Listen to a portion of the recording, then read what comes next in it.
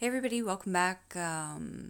This is, I think, episode 3 at this point. I will just jump in.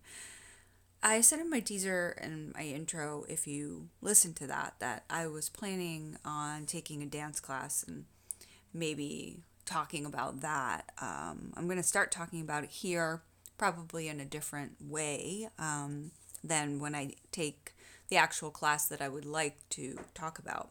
And the truth is, I've been thinking about this for a pretty long time. Like most kids, when I was younger, I was put into dance class, ballet, tap, gymnastics, jazz at a pretty early age. And like most kids, as soon as I could get out of it, I did. And then as an adult, I got back into it. And when I say adult, I would mean over the last 3 years. And just in case you didn't read my description or don't know anything about me, I'm in my mid 40s. So I've done flamenco ballet, contemporary, and even I don't even know what the term is for this, but I guess it's like popular music. So songs on the radio and the choreography that goes along with that, which can be pretty intense. And I noticed that more and more, I'm just kind of drawn to choreographer videos on YouTube. Some of my favorites are Jojo Gomez, Phil Wright, and Kyle Hanagami. Look them up when you have time. Watch some of their videos on YouTube. They usually work out of I believe it's called the Millennium Dance Complex, which they have in California and in Las Vegas for sure. So I highly recommend, even if you just want to pause, watch a couple of those just so you know what that is, and then come back. That's fine with me. Hey, you can do whatever you want. So the building that I work in, because I have a 9 to 5, I'd love to be independently wealthy though. They have a cafe on the main floor, and because I'm there pretty often getting coffee because it's quite a reasonable price versus the Starbucks across the street, I struck up a conversation with one of the newer employees there. It turns out he's actually a dancer and a dance teacher. So, of course, I asked, well, where can I see you perform? Do you have any social media that I could look at? And I've been following him on Instagram and really in awe of his talent. I mean, he's a young guy, maybe mid 20s, and he teaches others and just dances on his own. So I started doing a little bit of research and asking around, and actually asked him if he'd be willing to teach me some choreography one on one, for pay, of course. And I know how expensive that is, but I thought, maybe I'll try this. And after a month, if I absolutely hate it, then I don't have to do that. But I wanted to try it. So, it's a 20-year-old person in today's society that's kind of hustling, and I had to follow up with him 3 times. And after the third time, I guess I kind of got that maybe he just wasn't interested in doing this. And I was a little bit confused because the money would probably be better for private lessons versus teaching in class here and there. And you have to pay for the actual space that you use in addition to the person that is instructing you, and that can get quite expensive. But I know I'm not ready for national TV, but I've definitely got more moves than the sprinkler and the shopping cart that you see at wedding dances, right? So I didn't focus on it too much, but that kind of always sat in the back of my head, like, why didn't he get back to me? Like, this is a huge profitable moment for him. Like, is he a flake? Is it? And I just kept it was in the back of my head, and then I ended up catching a glimpse of myself in one of the full length mirrors in one of the restrooms in the building I work in, and I thought, oh my God, I'm fat again. And this is an even tougher episode for me because people who know me from social media, you guys see something different on there. What I show you on social media is what I want as my reality. And what I'm about to tell you and what I'm about to talk about is my reality. And this is tough. This is going to be a tough episode for sure. I know I'm not alone when I say or admit that I've struggled pretty much my entire life with my weight. I've been overweight for most of my years on this planet. And the small sliver of time that I've lived that I haven't been overweight, there's always been something else that just hasn't been right You can put quotes around the word right. We'll talk about that some other time, but I'm really of the belief that you truly cannot have it all. You can't. And I don't really know what puts me in this space. And I definitely don't know how to get out of my own head. And how I keep ending up here. And I just find myself saying, what the hell is it? What is my problem? What is the problem? Is there a problem? What is the problem? I honestly believe, probably falsely, that I do the right thing when it comes to eating well and being nutritious, but I do love me some ice cream, lattes, cookies, cakes, pies, cupcakes, and yeah, oh wait, so there's that. Then there's my love-hate with the gym, which is currently hate and probably will be hate for most of my days. The gym doesn't rev me up like it used to when I was in my 20s or even in my 30s. I'm not excited to be there. I don't like being there. It doesn't. And I don't think there's anything that anyone could do, no amount of motivation at all, that can make me excited to be in a gym, period.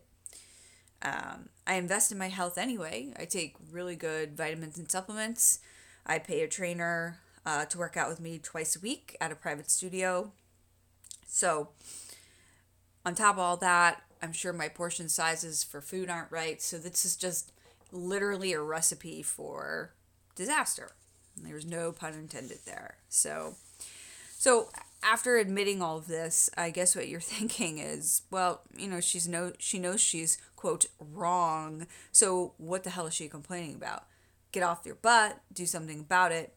And you know what? I don't. And I continue not to. So, next, my clothes. Obviously, one of the best gauges of being even more shunned by society is when you have to buy bigger clothes. Although I'm overweight, I still have the privilege, and that's a sarcastic edge on the word privilege there, to shop in what I'll call the regular section of the store. But I do find that the regular section is still pretty light when the sizes go to double digits. So my uniform lately is some kind of black top and a dark bottom, or just a black top and a black bottom.